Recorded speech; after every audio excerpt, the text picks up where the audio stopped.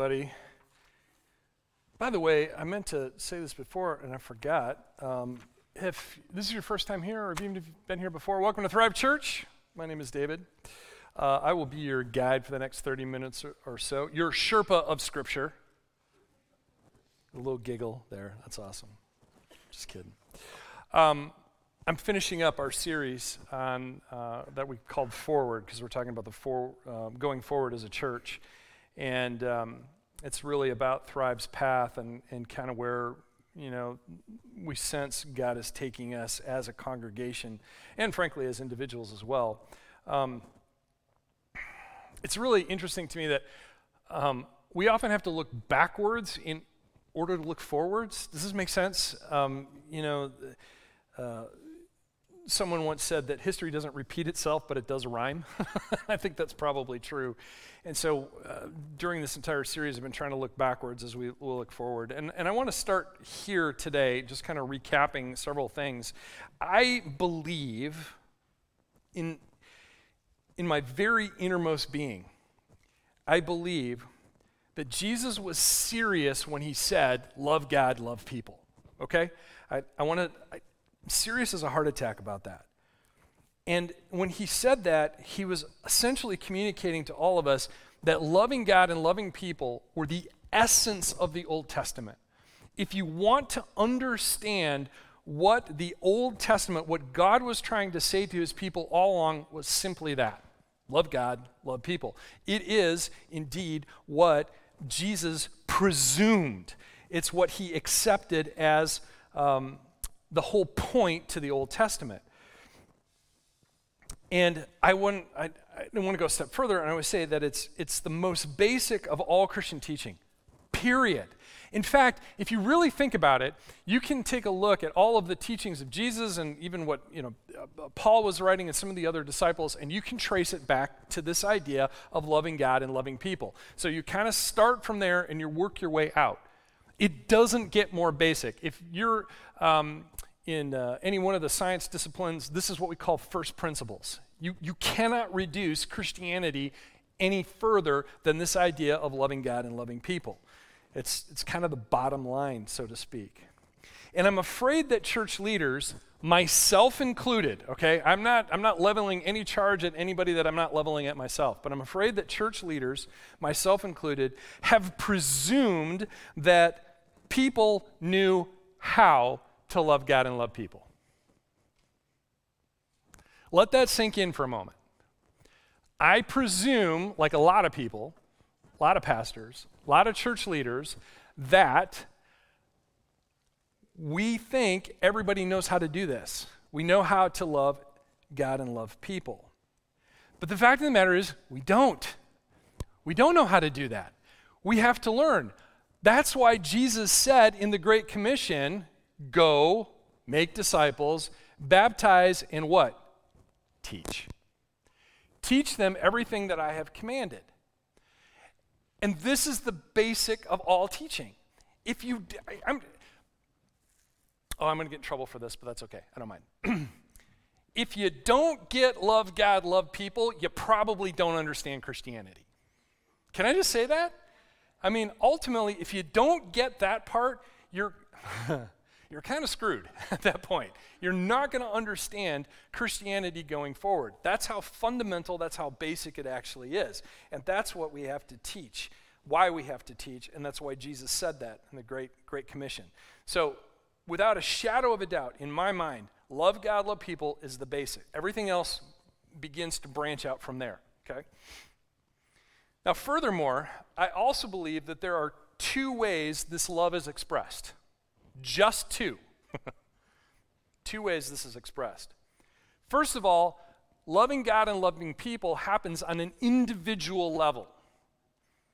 And in the Bible, we call that a disciple. You don't believe me? The term is mathetes. It's Greek. It means disciple. And I don't mean the sense of somebody who sits at a desk and just learns something passively. But it's a very active sort of thing, okay? So we have this idea that this love God, love people happens on a very personal, individual level, disciples, okay? The second way that it's expressed is when you get a bunch of disciples together.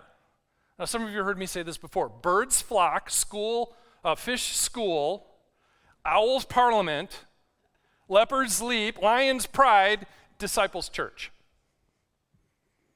You get a group of disciples together, you have a church. The term in Greek, if you're interested, is ekklesia.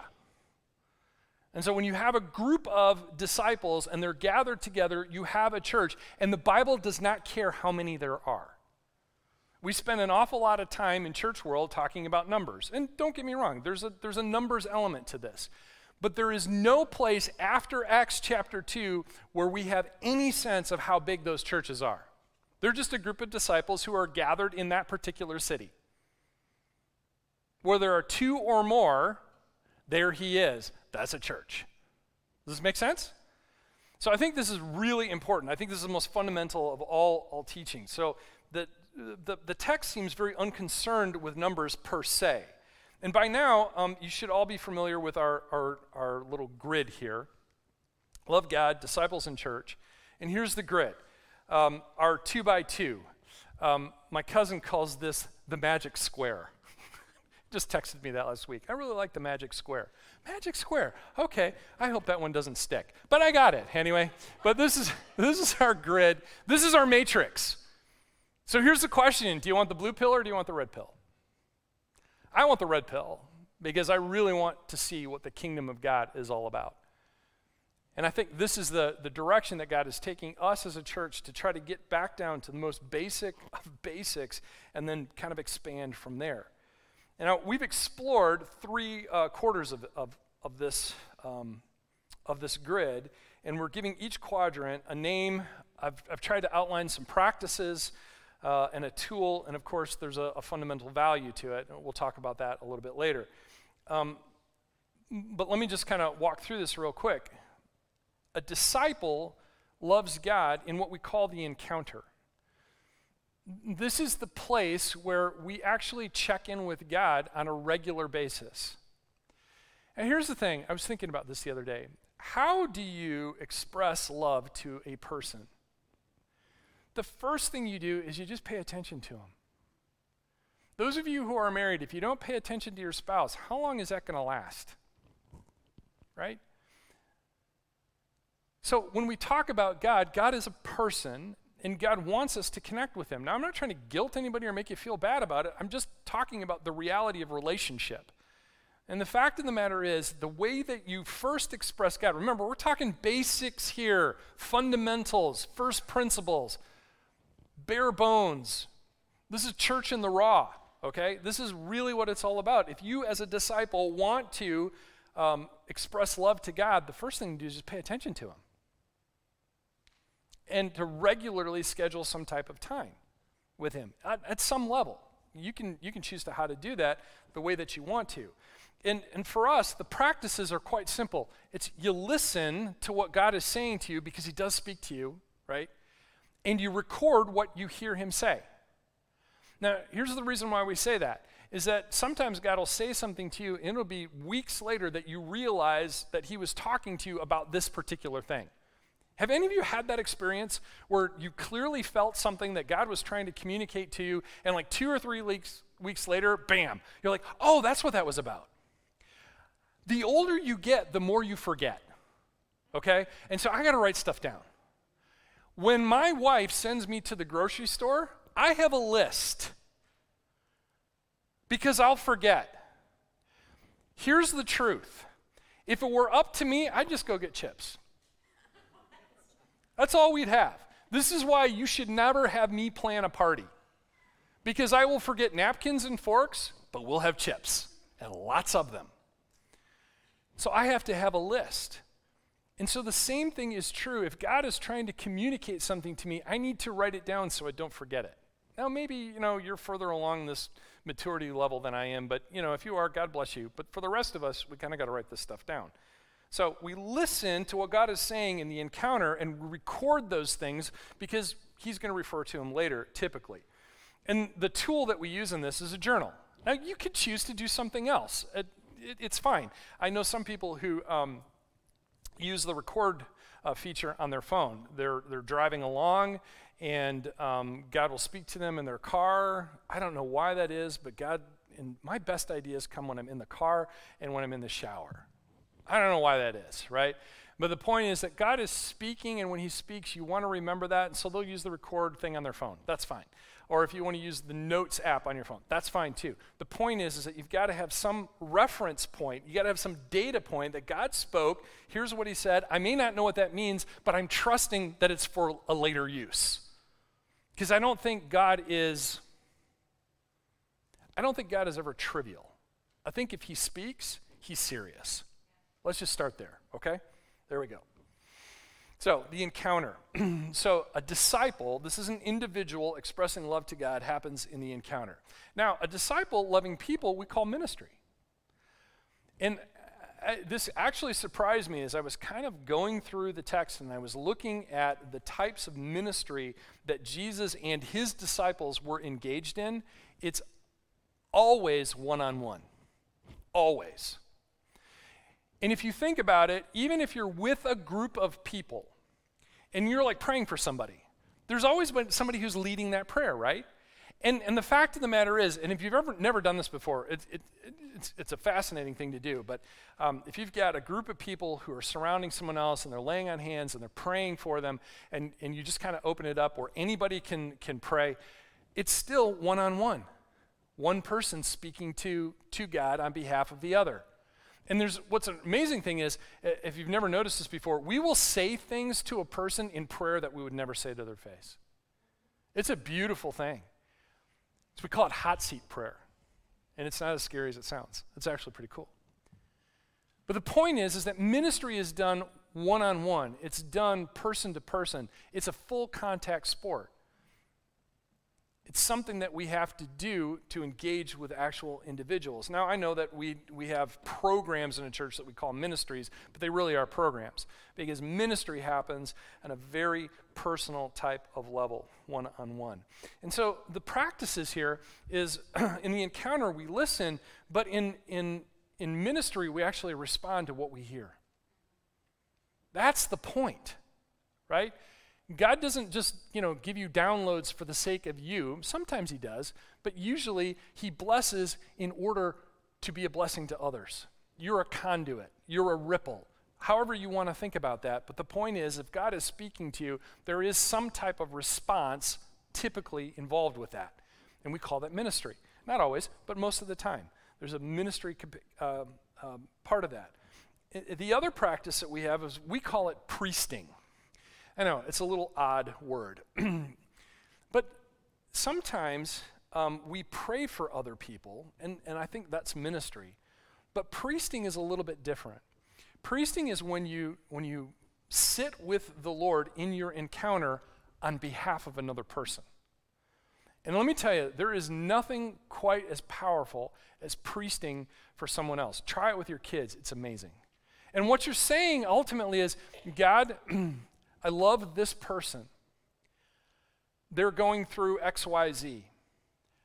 I want to hear what you have to say about them. Is there a way that I can participate with you in the ministry to this person? What do you have to say? Can I hear and partner with you? What do you want to say to me about that individual? Don't take that lightly. And don't try to do it all in one sitting. It'll take you some time. I've got a couple people that I've been priesting for lately, and I noticed in my journal, because I use a journal, that God spoke some things. I'm not supposed to share it yet, I know that, but I noticed there was a couple of days that I missed priesting for them, and I said, stop. God, before I go on, I want to make sure that I priest for these individuals. Lord, what is it? And got another little download. And what's so interesting to me is I don't necessarily know what it all means, but I suspect that there's going to be a moment where it's all going to fall into place. Because God is that good at orchestrating those things and I want to be part of that because that's ministry. There's something truly profound when someone else says, hey, I don't know if this makes any sense to you or if this resonates, but I thought I heard God say this about you. And it's that word that you need right at that right moment of time, and it just hits you. There's something powerful because Holy Spirit loves us all. And he wants to see us as a body. Does this make sense? And so we get to participate in that. So for us, the practice is respond, and sometimes we priest. And of course, the tool here are the spiritual gifts. God gives gifts, gives tools to his people to actually be effective in ministry. Does that make sense? Sometimes I think we take spiritual gifts and we kind of leave them in this special category by themselves. But they're not. They're tools for the body to minister to one another and the people around us. So that's the individual side to this. Disciples love God in the encounter. They love people in ministry. And then we look at the church. Remember, we got a group of disciples. How does a group of disciples actually love God? Well, we call that celebration. I talked about that at the top of the service today. Celebration. We're celebrating what God has done throughout the week. Now, this can get a little convicting. And I want to be very careful how I say this, because there's no condemnation here, there's no shame, there's no guilt, because we're all learning. And sometimes the learning curve is steep. My learning curve often needs carabiners and guide wires, okay? I'm just going to tell you that. Sometimes it takes me a while to understand things, and that's the case for this idea of celebration. We're learning how to do this. And here's where it's convicting. If you don't have something to celebrate during the week, you might want to go back to the encounter. Does that make sense? If you're a Christian who's following God and trying to be a disciple, you probably ought to have something to celebrate on Sundays. I get very worried when I talk to an individual or a church and I ask them, hey, what's God doing? Or what do you think God might be doing? And I don't get any answer at all. I worry a little bit about that. And I don't mean that from a judgmental standpoint, but I'm like, oh my goodness, I don't want you to miss out on what God is doing, because God's always active everywhere. And he's inviting all of us constantly to be a part of that with him. I don't want you to miss out. I don't want you to miss out, because those are the stories that we want to tell. So celebration is that primary place where the church, when we gather together, love God. And we do that simply through worship and testimony, telling stories. We tell stories about what God has done. I said this last week, and it still strikes me as being very profound, that every preacher that I know, when they open the text and they begin to preach out of it, that's a testimony to what God did. Now, are we teaching? Hopefully we're doing a little teaching along the way. Hopefully we're challenging some thinking. We're doing all of that. But ultimately, we're opening the Word. We're pulling a story out, and we're saying, this is what God has done. That's testimony, right? So we celebrate God through worship and through testimony, and the tool that we use is the weekly gathering. That's why you're here. That's what we're doing right now. Basics, fundamentals. And so we're down to one last section. How does the church love people? How does a group of disciples love people? How do we do that? What does that look like? And best I can tell is that we do that through community.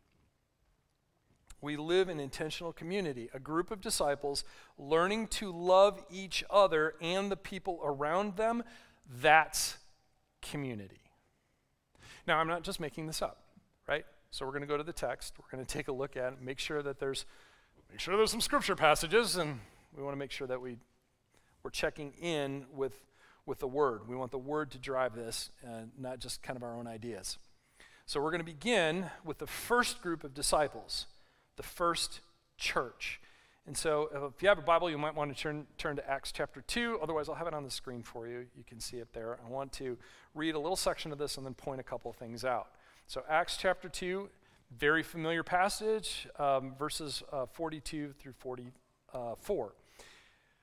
They, meaning these first disciples, devoted themselves to the apostles' teaching and to fellowship, to the breaking of bread and to prayer.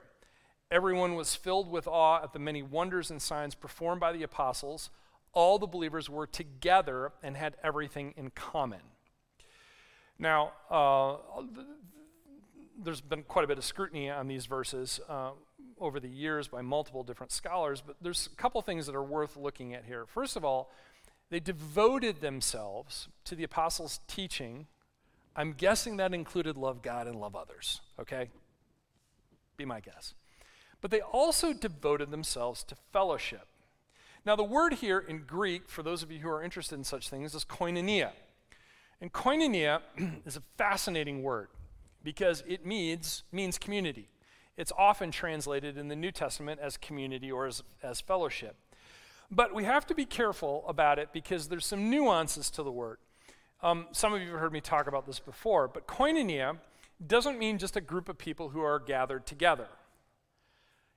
Koinonia involves a shared experience. So think of it this way. If you lived in a large apartment building, say in a major metropolitan area, and you rode an elevator with 4 or 5 other people, is that koinonia? No. That's just a group of people riding the elevator. It's a group. If, however, you were riding that elevator with the same group of people every morning when you went to work and every evening when you got home from work, and you began to have a conversation about how their day was and about what's going on in their lives, about their spouses and their kids, their work, now you have a shared experience because you've had a conversation with them. And it's this conversation over time. That's koinonia. Do you understand the difference? So koinonia is nuanced. So when we talk about fellowship here, it really is about spending time together. So it really is about relationship over time.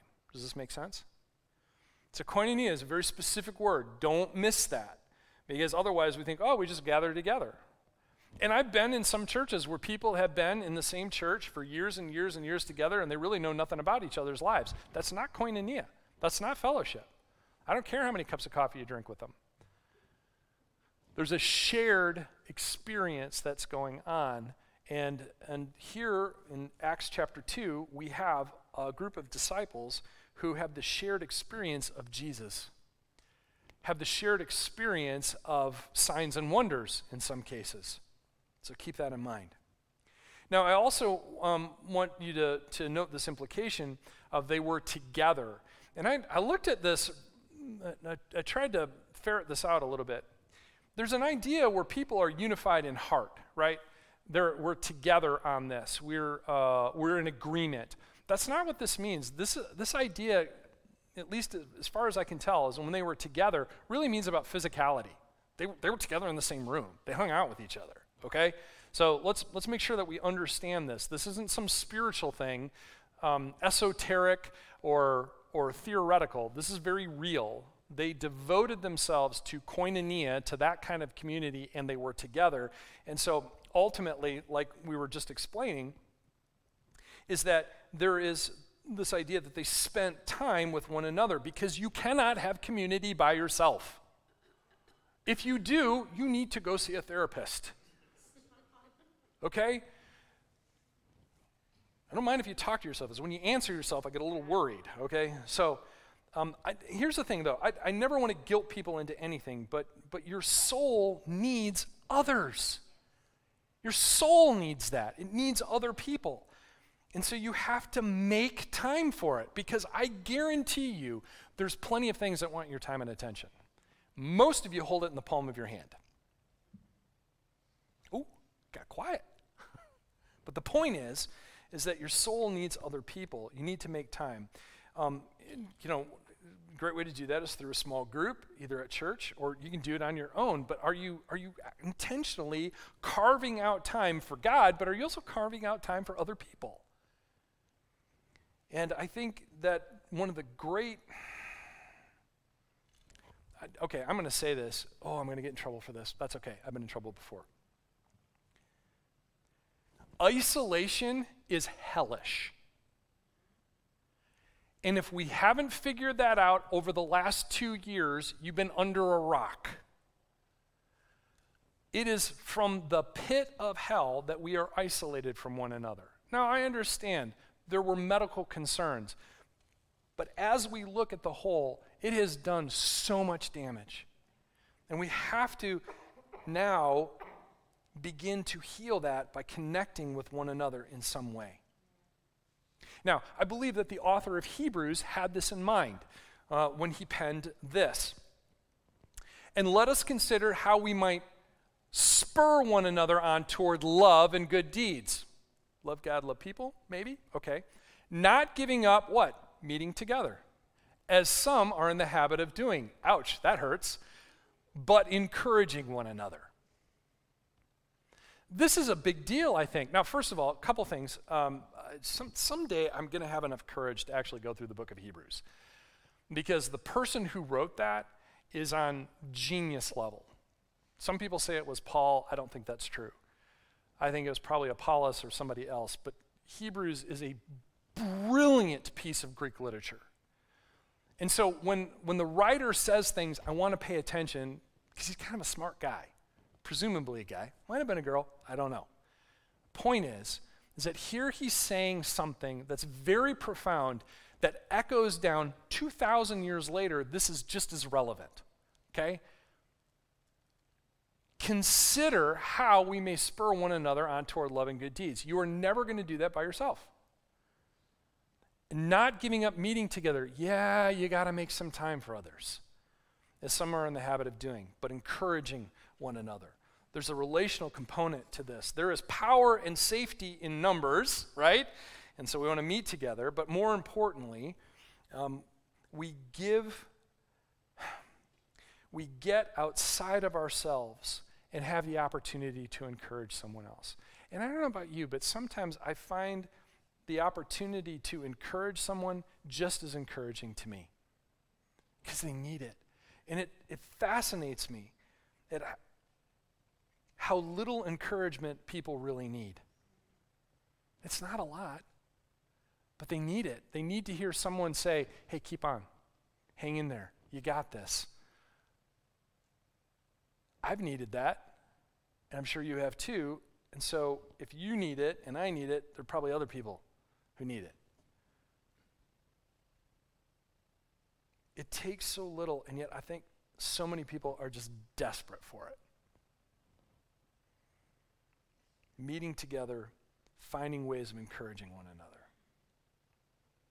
Now finally, and maybe definitively, let's consider Jesus. It's a good place to end, I think, as far as Scripture goes. Here's John chapter 13. We just went through some of this as we were getting ready for Easter. Jesus is with his disciples. It's the last block of teaching that he's giving them before he's arrested and crucified. And in the 13th chapter, he says, a new command I give you, love one another. As I have loved you, so you must love one another. And by this, everyone will know that you are my what? Disciples. If you love one another. And I've been thinking about this for a long, long time.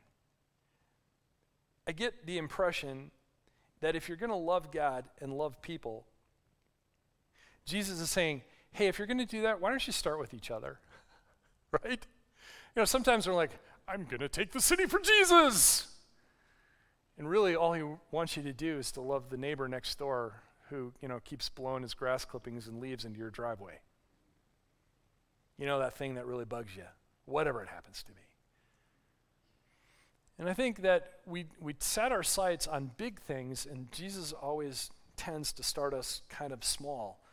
And so if you're going to love people, hey, start with the people around you. Start with each other. And how will others know if we don't learn to love each other? That's not attractive. Have you ever been in one of those churches where this group over here is backbiting that group over there? Oh, that never happens in the church, right? Of course it does. It's not attractive. We know that there's a toxicity there that we don't want any part of. And so Jesus, I think, gives us the most basic of basics. Love one another. This is your church family. Your kids will learn that God loves them because you love them. Your kids will learn that God loves them because the people and adults around you love them. The people who walk in the door who don't know Jesus or do know Jesus or have been burned by Jesus' people sometimes will not figure out that God loves them until you love them. Do you understand what's at stake? Love one another is not something that was said in passing. It is profound. And it ain't easy sometimes. Right? Let's be honest.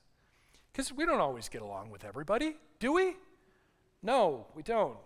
We have chemistry with some, and sometimes we don't. And it's not as easy as it sounds. Some people will drive you crazy. Others you won't connect with like you do other people. And there will be misunderstandings. This is why I think text messaging and emails are horrible ways to communicate. Because a lot of the percentage of your communication is just in facial features and tone of voice, right? So sometimes you got to do things face to face. But there will be misunderstandings. And here's the thing, and you've got to understand how all of this stuff fits together, because it's in those moments when things are tense, those are the moments that you go back to the encounter, you sit with God, and you say, oh God, I'm supposed to love them. How do I do that? Because you're not going to get it right all the time. That's why we have grace, right? And the grace sometimes is not just who we extend to other people, but it's grace that we give ourselves. The point is that you've got to go back to God and what He's saying about you and about the circumstances around you. And sometimes you need that. And you sit and you listen. You don't try to tell God about that person. God already knows. You know, God understands how that person is just getting under your skin. And it's not what they say, it's the way they say it. Some of you people are elbowing your spouse. I'm not sure why that is, but it happens. But here's the thing. When you go into the encounter and you begin to listen, what you're listening for ultimately here is that there is something that God is trying to teach you through that relationship. I don't want you to miss it. Do you understand that? The whole point is, yes, they might be driving you crazy, and there might be something you need to learn just as much as that person needs to learn. Oh boy, now I just stepped in it right there. We don't like to hear that part, do we? I might have to learn something. Of course not. I get it right all the time. Your pants are on fire. Okay, let's just say that. Okay. So based on what we've read from these and probably some other texts, I think there are two basic practices that emerge. Because remember, we're not just interested in labeling this quadrant, we actually want some practices around this. And so in my mind, there's a couple of things that begin to emerge when we're talking about loving one another, loving people inside this idea of community. First of all, we express community when we care for one another, when we actually care about what happens to them. Now, sometimes we have to learn this, and you've got to be in a position where you might have to be vulnerable and tell somebody that you might need some care. We don't like that either. It's not American, but it's true. But sometimes we care for one another. Maybe it's through prayer. You know, maybe we just need to pray for someone. Maybe there's actual one-on-one ministry that needs to occur with them. Things like meals when circumstances require it. In my small group, I'm always amazed at how much my group prays for each other and provides meals when they need it. It's just amazing. Sometimes it's physical assistance or help with a project. But here's the thing, it gets a little more basic than that. Sometimes care is simply sitting down with someone and saying, how you doing? Don't try to snow me here. How you really doing? Sometimes care is as simple as that. We try to make it this elaborate thing, and it really isn't. You okay? What's going on? We also express community when we encourage one another. And this is what I think the writer of Hebrews was getting at. When we encourage one another. Maybe we're encouraging a person to take a ministry risk. Because remember, ministry is always risky. If you aren't willing to feel like a fool, you're never, ever going to accomplish much ministerially. And so sometimes we need others to go, yeah, I think you should try that. We need that encouragement. Maybe it's encouragement to go back to God in the encounter and listen a little bit more. I've had some fellow pastors who have said that to me. Yeah, I don't think you're done here. I think God still has something for you in this, and you need to sit with God. I'm not very patient, so that one doesn't go over well with me, but it's true, and I need that encouragement. Perhaps people need to be encouraged to tell their story. How many great stories about God's work do we miss because we just don't ask? I don't want to miss out. I don't want to miss out. Maybe we need to encourage people to be God's presence to someone else. We're in his presence to be his presence. And sometimes encouragement is as simple as, hey, you're not alone.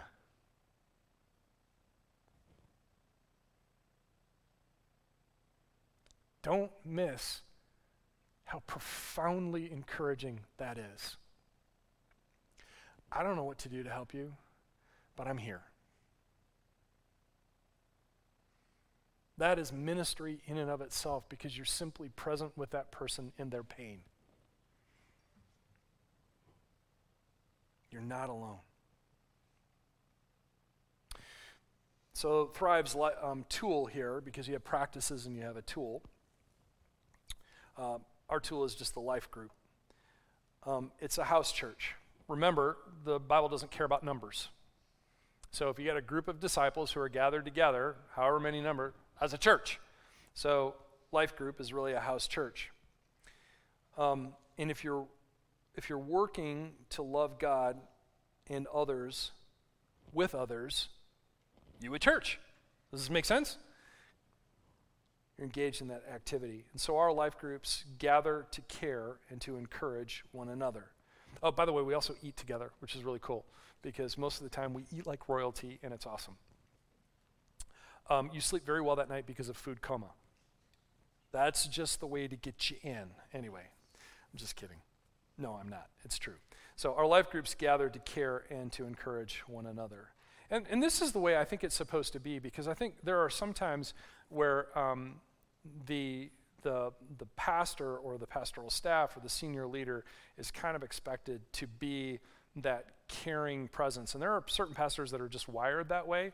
But the fact of the matter is that we are supposed to care for one another. This isn't something that we relegate to the professionals. If you are a follower of Jesus and you want to be his disciple, you love one another, so you care and encourage them. Does this make sense? I think it's really important that we don't try to, again, relegate that to some type of professional. Look, here's the deal. If you're the disciple in the room and somebody needs care and encouragement, guess what? You're elected. You're the person. And God's ready to empower you to do that. And then you can do ministry. Now, finally, there are some ideas that we value as a church. I want to quickly talk about these. I think this is really important for us to get a hold of. So in the encounter, the value is to be unhurried in your time and unhurried in your agenda. Oh, the agenda, that's a really hard one to set aside. But that deserves a class, which, by the way, there is a class. You can take a class on the encounter, and it's coming up in June. And I would suggest that you talk about that. There's been a couple of people who've already been through that class. If you're interested, you can talk to me. You can talk to them. No, you should talk to them because I'm biased. I will tell you that it's awesome, and it is. So I want you to actually talk to people who have been through the class. And it really is about this idea of listening to God, learning how to listen and to record those things, but to do it in an unhurried way, okay? The value in ministry is courage because it takes a lot of courage to take some ministry risks, because one of the things that we always get concerned about is, what if I pray for healing and it doesn't work? If you don't take credit for it, you don't have to take blame. But it takes courage. I don't know what I'm doing, but I'm going to pray for this. Or if you sense that God is speaking to you about something and you have maybe a prophetic sort of utterance, it takes courage to tell somebody about it. I was just talking to someone the other day. I don't remember if I've said this in here, but I was talking with someone the other day, and this person often has dreams in particular, but sometimes visions. And she very casually mentioned this that idea to someone in her small group, and it was another woman. And the woman said to her, yeah, I get some visions too, but I can't talk about it with anybody.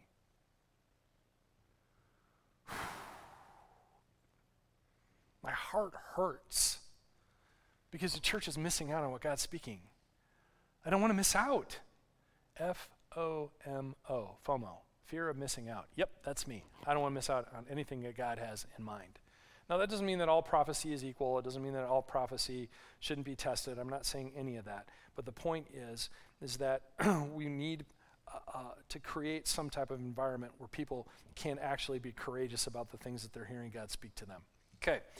In the celebration, our value is expectancy. This one, what do you expect when you wake up on Sunday morning? Are you expecting to meet with God, or are you just, coming to church? That's cool. You want to come to church, that's fine. But when I get up in the morning, the first thing I think about is, God, what are you going to do today? Because I want to say yes. I want to say yes to the things that you want us to do in here. I want to be a part of that. Again, I don't want to miss out. So really, the expectancy is the value. There's a value here. And here in community, we also value something else. It's demonstration. We value the demonstration. Love one another. Love is a verb, right? So we want to love one another, and so there's a demonstration to it. It's a high, high value. Loving each other might involve ministry, and it might be more of just simple blessings. But the point is, we are doing it together. This is a group of people who are demonstrating this to each other and the people around them. And it's clear from Scripture that togetherness was expected. It's clear from that. There is something profound about being together. Holy Spirit came when the disciples were together in the upper room. And I love when we're together on Sunday mornings. I love this. I love seeing all of you. I like hearing the things that are going on. I really enjoy this. There's an author that actually Dan told me about. I've been reading this book for a while. The author's name is Terry Wardle. He's a Pentecostal. I think he's teaching up somewhere in Ohio, if I remember correctly. But he's a writer and a professor, and I really like his take on together, and I want to show you this. He said, a spiritual community is a gathering of people brought together by their shared love for Christ. There's koinonia. Love for one another, and I love this, a longing for more. I want more. I do. I want more. I enjoy this, but I want more. I want more of what God has in mind for us together. He goes on, together is vitally important to the Christian life. Basic, actually. There we are, fundamentals. Alone is fine and at times necessary. But for some reason, the Lord honors together. Keep that in mind. The Lord honors when we're together. We must commit to together, invest in together, open our hearts to the coming of the Spirit together. And I think he nails this idea of community better than most, because it is together that we do this. Ultimately speaking, when we gather together, there's something that's profound, and God honors that. Now, this is not a commercial for life groups. Although if you want to be a part of a life group, you can let me know, okay? But it's not a commercial for that. What it is just saying, what is the basics, what are the fundamentals of discipleship? What does it mean to actually follow Jesus in today's world? And have we overcomplicated it? Yeah, the answer is yes, we have. So what are the fundamentals? What are the basics we have to do? Learning to love God and love people sounds simple, but is incredibly challenging. Would you agree? And that's what we're attempting to do as a church. And as this church moves forward, because Jesus is the head, I'm the associate, I just get to be here because he assigned me here. This is the direction that we want to go. These 4 areas you're going to hear a lot about over and over again. because I don't think that you can get past the fundamentals. Everything else builds off of here, and we have to start here. I want to get this part right.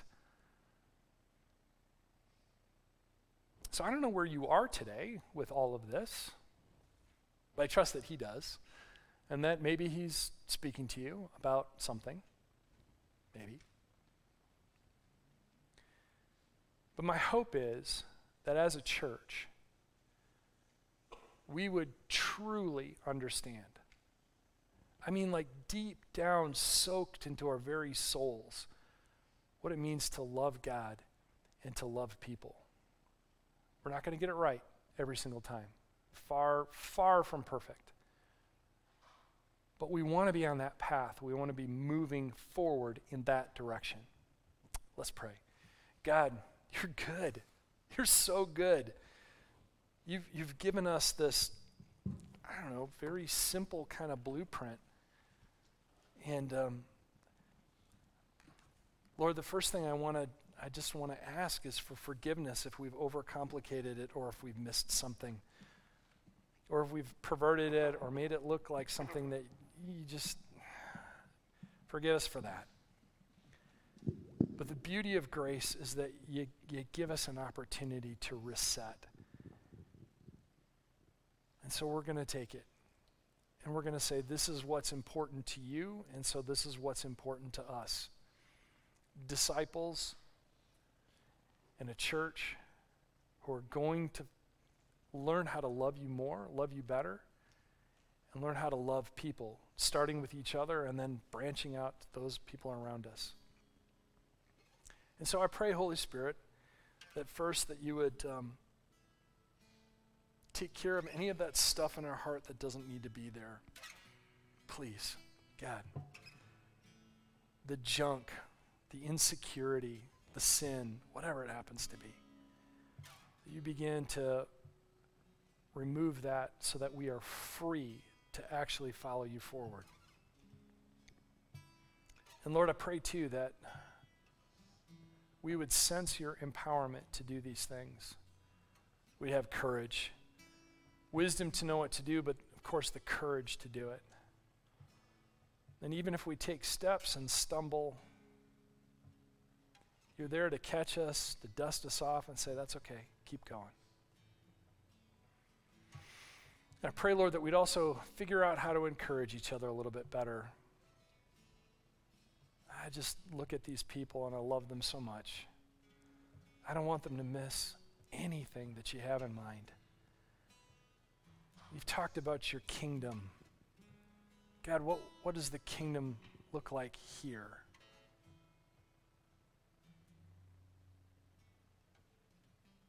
Don't let us miss that.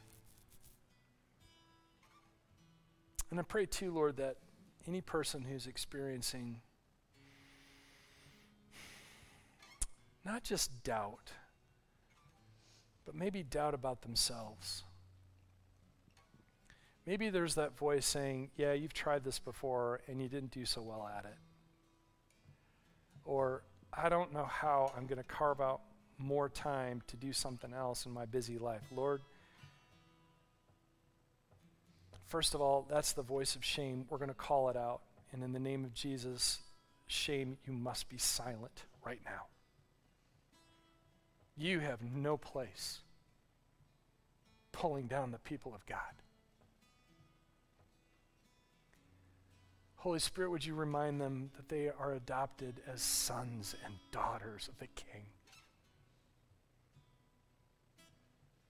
And that regardless of what they do, they have infinite value to you. That you went to the cross and you stepped out of a tomb for them because that's how much they meant to you.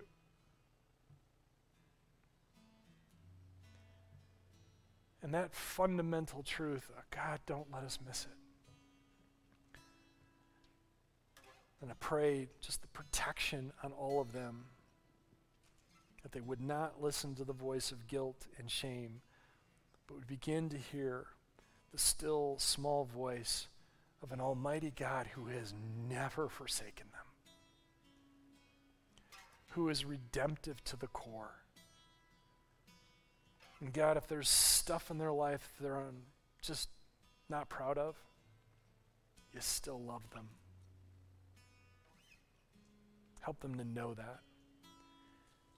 And I pray, Lord, that we would be mindful enough of people's circumstances that we would encourage them right where we need, because your Holy Spirit just wants us to do that for each other.